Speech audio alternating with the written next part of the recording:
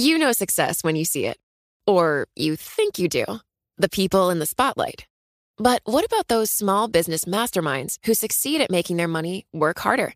They do that by having a business bank account with QuickBooks Money, which now earns 5% annual percentage yield. Making your money work as hard as you do? That's how you business differently. Learn more about QuickBooks Money at quickbooks.com/5APY. Banking services provided by Green Dot Bank. Member FDIC. Only funds and envelopes earn APY. APY can change at any time. It can be hard to see the challenges that people we work with every day are going through. I'm Holly Robinson Pete. Join us on The Visibility Gap, a new podcast presented by Cigna Healthcare. Download it wherever you get your podcasts. Can money buy you happiness? We know how we're supposed to answer that age-old question. But even if it can't, having enough money should at least buy you a sense of security, right? As it turns out, maybe not that either. It's been very difficult, or I've started putting money in a savings account when I get paid, and then 2 days later I move it back into the checking account, you know what I mean? And that's not, it's not because of some big party lifestyle or anything. It's really just general living, One of my concerns was I didn't want to have to start pulling too much from our retirement too soon. You don't want your money to run out before you don't need it anymore. I just saved just so I could never be caught assed out, for lack of a better term. And so if anything happens, I know I can pick myself up. Bloomberg's Claire Ballantyne and Craig Giammona surveyed people about how money makes them feel. And they found even having, quote unquote, enough money doesn't always bring relief from financial anxiety. And later in the show, I talked to Yale School of Management professor Michael Krause about our complicated relationship with our bank accounts. Income and status on our well-being is robust and consistent and is there across countries.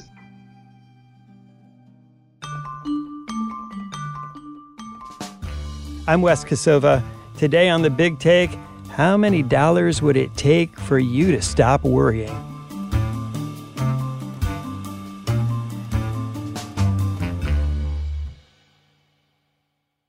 Claire, why did you write this story? What were you trying to get at?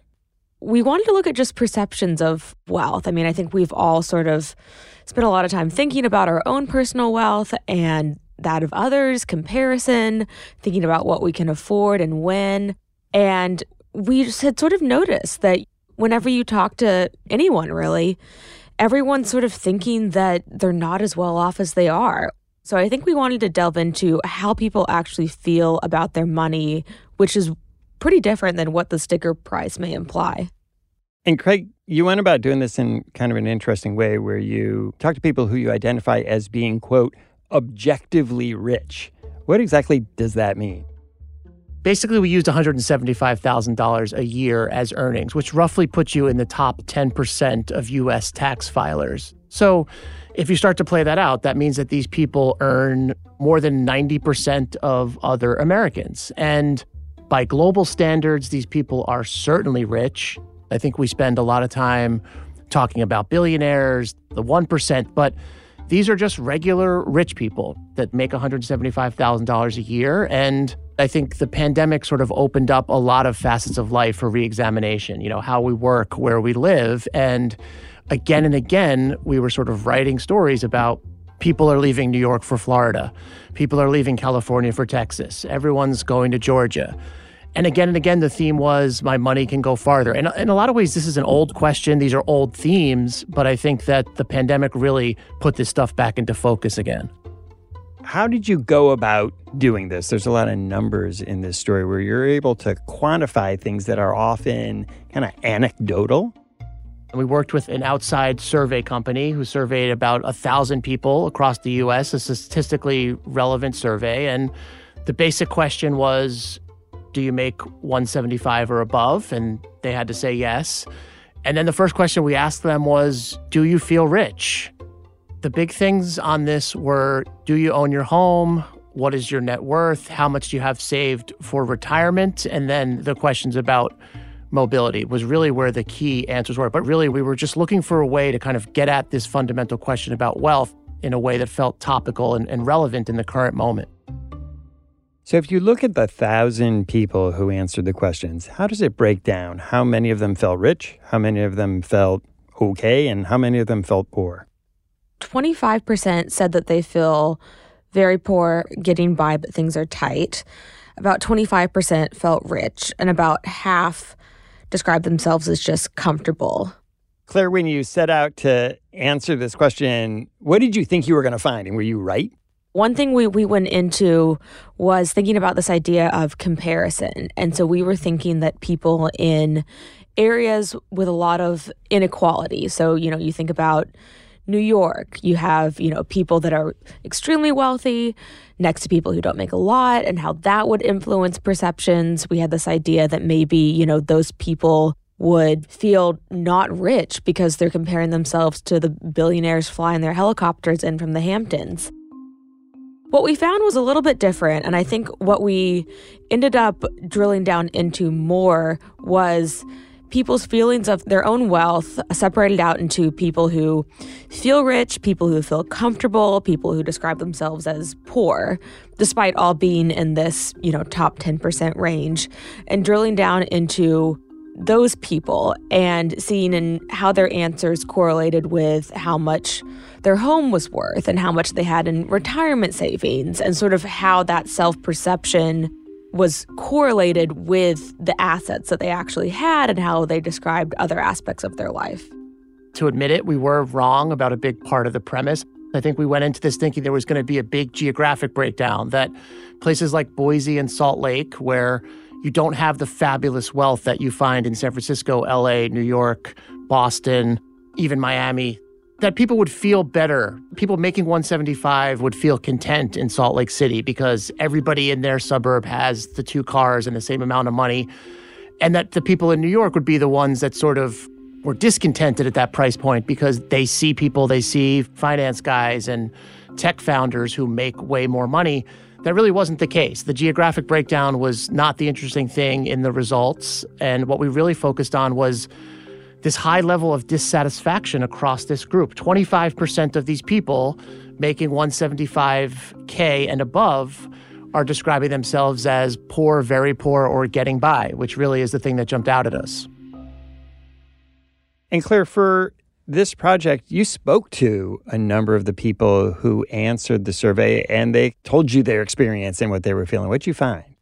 We talked to a wide range of people that were rich by this $175 a year income bracket and found some really interesting examples. The ones that struck me the most were the people that were doing really well on paper, but still didn't feel rich. My name is Jane Edwards. I currently live in Brooklyn, and basically I'm a market data person. So I'm kind of one of those, Wall Street weirdos that sits between the dealing floor and the technology. I've been working in banking for about 30 years. I'm very fortunate. I'm up in the 180, 190, nearly 200,000s, which is a lot of money. It's a lot of money. It's also a lot of tax. I love the job I'm doing and I love the team I'm working with. If it wasn't for that, I would probably pick up and maybe hit the West Coast, maybe Florida. I flirt with the idea. I always find myself back in New York, but it's become more difficult to live. One of the most interesting was a guy who lived in Texas. He had a home worth almost $400,000 there and a condo in Hawaii. He's making more money than he ever has. Household income is about $450,000 between him and his wife. But they don't feel rich. They have these bills for their mortgages on their homes. They have 3 car payments. Their son is going to college. You hear that and you think, condo in Hawaii, how could you not feel rich? More money, it just resulted in more bills. And then one man who moved from New York to Texas, where he could get a much bigger apartment for his money. My name is Tioba Paris, originally from Trinidad and Tobago, grew up in Brooklyn, New York, and a current resident of Houston, Texas. I'm 33, I'll be 34 in about a month, and I work in pharmaceutical advertising. I make about $150 a year. The one thing I like about Texas, and one good thing about me being able to move, I was able to keep my New York pay. So when I was having that conversation with a realtor, and I'm giving him my raw numbers, He's like, "Are you sure you want to buy a house?" And I was like, "No, I don't even know if I like Houston." And he was like so flabbergasted. He was like, "No, do you sure you don't want to buy a house? Like, I can get you in a house ASAP." And I was like, "No, I don't want, I don't." By all accounts, doing very well, has a great sneaker collection, has a side hustle, but he's still concerned about what happens, if he loses his job, and his lifestyle expenses have gone up even despite moving to a cheaper location. I've never felt rich. Like, to me, rich is like extreme wealth. Like, I've never had that. I don't even think that's in my stars to have one day. Like, just looking at the trajectory of my life and, just being honest with myself. I think I'm doing well, compared to my peers. You know what I mean? But at the end of the day, like, I still know exactly when I get paid, right? Like, that's very front of mind. You know what I mean? Like, if I, God forbid, knock on wood, lost my job, like, I would have to get another job immediately. I don't even know if that answers your question. I don't feel poor. I'm not poor, obviously, but I am far from what I would consider rich. Then on the flip side, though, one of the women that we talked to who did feel wealthy lived in Minnesota and had raised 5 kids on a pharmacist salary. She was in a spot where her kids are out of the house. They're all set up. She's retired. Her husband is retired. And they're sitting back, as homeowners with retirement savings, really feeling comfortable right now. My name's Mary Phipps, and I live in St. Cloud, Minnesota with my husband. I was a registered pharmacist and director of pharmacy for 20-some years up here in St. Cloud. I'm 66. I retired at age 64, just before my 65th birthday. The first year was a little nerve-wracking for me because I had been used to working my whole life and having that regular paycheck coming in. I've been tracking our monthly expenses since retiring just to get a better handle on it. Boy, it's really hard to know. But I think it's starting to feel comfortable now where we have a good handle on what we need on a monthly basis and yet still have some to put aside for bigger expenses such as trips and taxes and things such as that. It really runs the gamut, and so many factors go into whether you feel rich or not. But I think we really did see some common themes and got into the psychology a little bit of how people think about their money. Look, as we know, like we're just talking about expenses, if you have 2 kids in private school, a lot of these people cited college. I mean, the cost of higher education has absolutely skyrocketed the last 20 or 30 years. I mean, we're approaching $100,000 a year at the very high end. The Ivies are over 90. So that was a big part of it. That's where I think the tension is in this story. And definitely worry is a big through line through all of it. These people that describe themselves as poor or just getting by, I think that they recognize that they are doing okay. They're surviving, they're paying their bills, they're living their lives, but there's always this worry about money. Some of these people, maybe they make a high salary now, but they grew up when things were really tight. Some of them have been through the financial crisis, and people would constantly tell me that I'll feel rich when I don't have to worry about money, when I don't have to think about money. After the break, why should we care if the top 10% doesn't feel rich?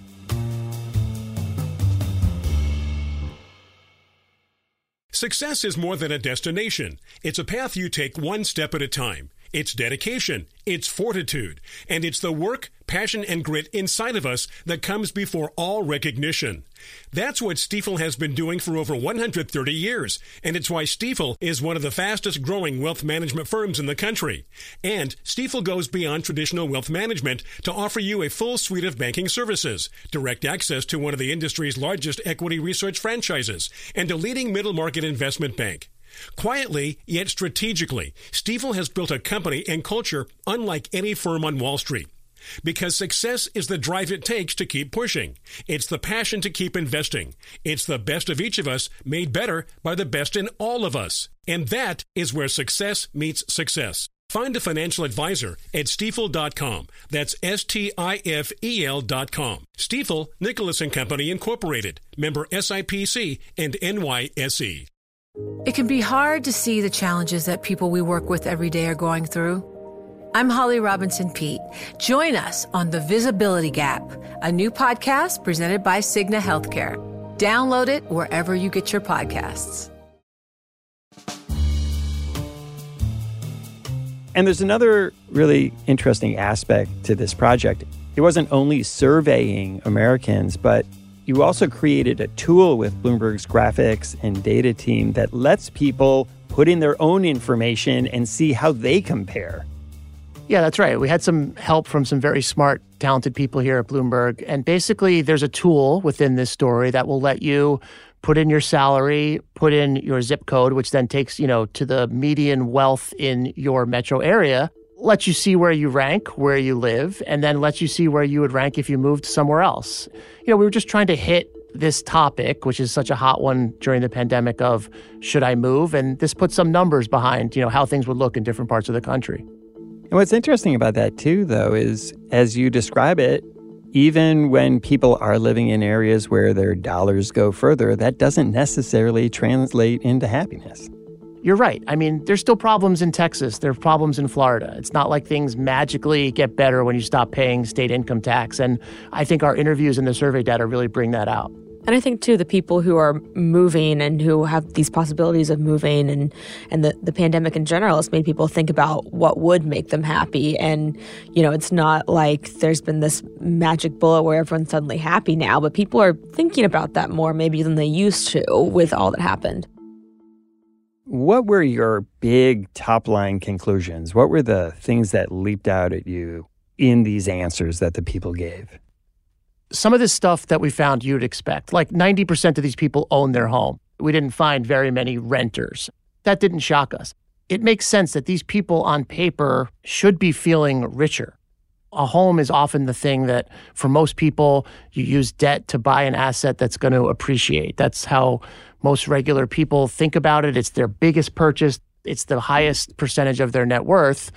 And 90% of the people in this survey were homeowners. The other key thing, I think, not shocking, is that the people that said they feel rich or very rich tend to have a lot stored away for retirement, which is, I think, probably the number one thing most people would identify as a thing that makes them worry when they do have to stop working. Will they have enough to have a comfortable life? We're living way longer these days. So I think housing and retirement were really two of the big things that jumped out at us in the results. The housing market is very, very tough. I mean, mortgage rates right now are about 7%, and there's no inventory because a lot of people refinanced in the pandemic. Some very high percentage of mortgages are under 4%, under 3%. And what's happening in the housing market is that it's basically frozen. The person who is paying 2.75, they don't want to move and take on a 7% mortgage. So there's just no inventory. And I think there's a growing number of people who are, let's say, under 30, who are renters, often cases making good salaries in coastal cities, who are saying to themselves, I don't think I can ever buy a home. That's a fundamental shift in the U.S. I mean, homeownership has been the path to wealth creation since forever, since World War II. That was how we built the middle class in this country. And again, I think there's a growing number of people under 30 or so who think that they are shut off from that avenue. And it raises fundamental questions about how we're going to think about money and wealth in our society over the next 20 or 30 years. And it's all about, young people thinking, maybe I don't need to go to college anymore. Maybe I do something different. Maybe I don't spend, 2 decades of my life in this banking job. And we are seeing that more and more with younger people. And I think that does stem from just them looking at, one, this isn't possible for me. And two, if they're miserable, why would I follow that traditional path? And that has the potential to really upend higher education and traditional industries like banking and finance, and have all these implications for what our society looks like when those people are of age to really be the movers and shakers. Claire, Craig, thanks so much for coming on the show. Thank you. Thank you. For another perspective on why we think about money the way we do, I sat down with Michael Krause. He's an associate professor of organizational behavior at Yale University's School of Management, and he studies this question for a living. Michael, we've been talking about this survey our reporters conducted, and people who were objectively well off, some of them still said they felt poor. Have you seen that before? Do you know why people would feel that way? A lot of subjective feelings about how I'm doing economically, they have to do with comparisons. One of the comparisons that can be happening is to you and your past self. A lot of times it can be a reflection of how I feel about how much things cost these days, a feeling about how much maybe people are doing better than I am. And so I think both of those processes are comparative, and they're likely to play a role in people feeling like, even though I have a lot of money, I'm not doing as well as maybe I was in the past, or maybe that person who lives next door to me, who I think is doing better than me. People are thinking about wealth in terms of, things like paying for healthcare, having a nest egg to afford college maybe for their kids. So there's a lot of ways that you make those calculations uniquely for you that are likely to lead you to feel like, well, the $175 a year that I'm pulling in is not necessarily as much as I might need if one thing goes wrong. And you ran a study researching how people's subjective socioeconomic status affects their own happiness. And what did you find? What we did is it's called a meta-analysis. What it is you just basically take anybody who studied this topic of income, perceptions of income and status in society, and how it relates to people's feelings of happiness and well-being. And so we looked across all of these studies across many countries, 2 million people in the total sample. And what we find is subjective perceptions are more strongly related to feelings of happiness and well-being than, how much you make a year. I mean, at least a part of it is about comparisons to relevant others. A lot of times when people make their ratings on their status in society and you ask them, what were you referring to when you were making these ratings? People are referring to relevant comparisons, coworkers, neighbors. They're thinking about how people around them are doing, and they're basing their own status on that kind of information. Often in social psychology, in psychology in general, we're thinking about how people do relative to us, and we can be strategic about who we compare to. When we're thinking about and trying to get information about, do I need to change my behavior? Do I need to try to earn more money? Do I need to change jobs? You're likely to compare upward, right? Because you're looking for information about how people who are doing better than you are faring, and what I need to change to be maybe more similar to them so that I can do better as well. The other piece, though, is about past selves as well, right? So any kind of fluctuations in how you feel like you're doing relative to maybe yesterday or last year, those are going to matter as well in terms of subjective perception. So your status can change as a function of if I feel like my money's not going as far as it once was. When we come back, how does wealth inequality affect how we think about our own money? Success is more than a destination. It's a path you take one step at a time. It's dedication, it's fortitude, and it's the work, passion, and grit inside of us that comes before all recognition. That's what Stifel has been doing for over 130 years, and it's why Stifel is one of the fastest growing wealth management firms in the country. And Stifel goes beyond traditional wealth management to offer you a full suite of banking services, direct access to one of the industry's largest equity research franchises, and a leading middle market investment bank. Quietly, yet strategically, Stifel has built a company and culture unlike any firm on Wall Street. Because success is the drive it takes to keep pushing. It's the passion to keep investing. It's the best of each of us made better by the best in all of us. And that is where success meets success. Find a financial advisor at Stifel.com. That's Stifel.com. Stifel, Nicholas & Company, Incorporated. Member SIPC and NYSE. It can be hard to see the challenges that people we work with every day are going through. I'm Holly Robinson Pete. Join us on The Visibility Gap, a new podcast presented by Cigna Healthcare. Download it wherever you get your podcasts. Michael, you've also researched people's perception of wealth inequality when it comes to race. And what did you find there? This is a different set of studies that we did using general social survey data, which is just a large yearly panel survey of American attitudes. So we look at that data and we look at changes in perceptions of status by racial groups when you hold income constant. What you find is that white people in the United States since the 70s have a reduction in their perceived status in society relative to racial minority groups at the same income level. But that strikes us as a bit of a misperception of status in American society, that this perception that white Americans have lower status would be actually inconsistent with the historical record of where white folks stand in society. And so there might be a role for education of our racial history in not only, getting people to not have this misperception, but it might be a road to greater happiness too that people haven't really tapped. That it would affect happiness is perhaps unsurprising given how central racism is to the history of the United States, but also to politics. Are we then finding that the perceptions of wealth by people of color in America are rising? No, it's people of color's perceptions of their status is pretty flat across from 1970 to now. It is white Americans' perception of their own status, income match, that is declining over time. What's the most surprising thing about this that you've found in your research?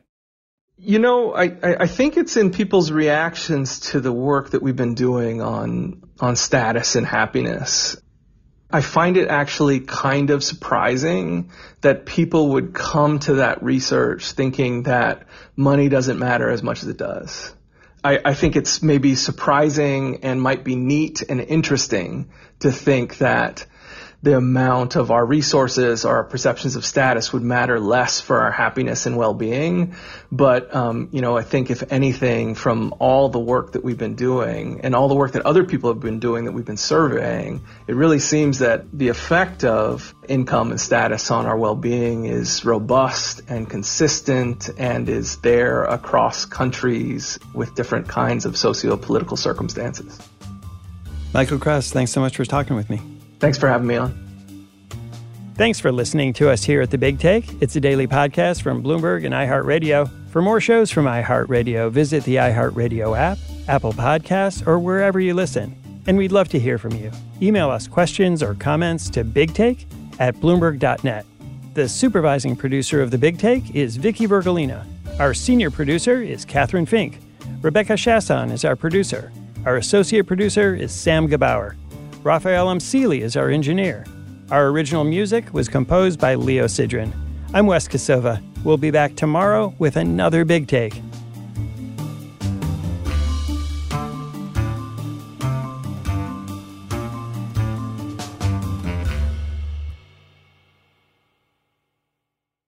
Hey there, it's Sarah Holder, host of Big Take. I want to tell you about a new podcast and video series you're not going to want to miss, The Deal, co-hosted by Yankees legend Alex Rodriguez. Every week, A-Rod and Bloomberg reporter Jason Kelly speak with big-time athletes, entertainers, and executives like Maria Sharapova, Michael Strahan, Derek Jeter, and more. The Deal takes you behind the scenes into the world of sports, media, and entertainment, and dives into the wins, losses, and lessons learned along the way. From Bloomberg Podcasts and Bloomberg Originals, you can listen to The Deal on Apple Podcasts, Spotify, or wherever you get your podcasts. You can also watch on Bloomberg Television and Bloomberg Originals on YouTube.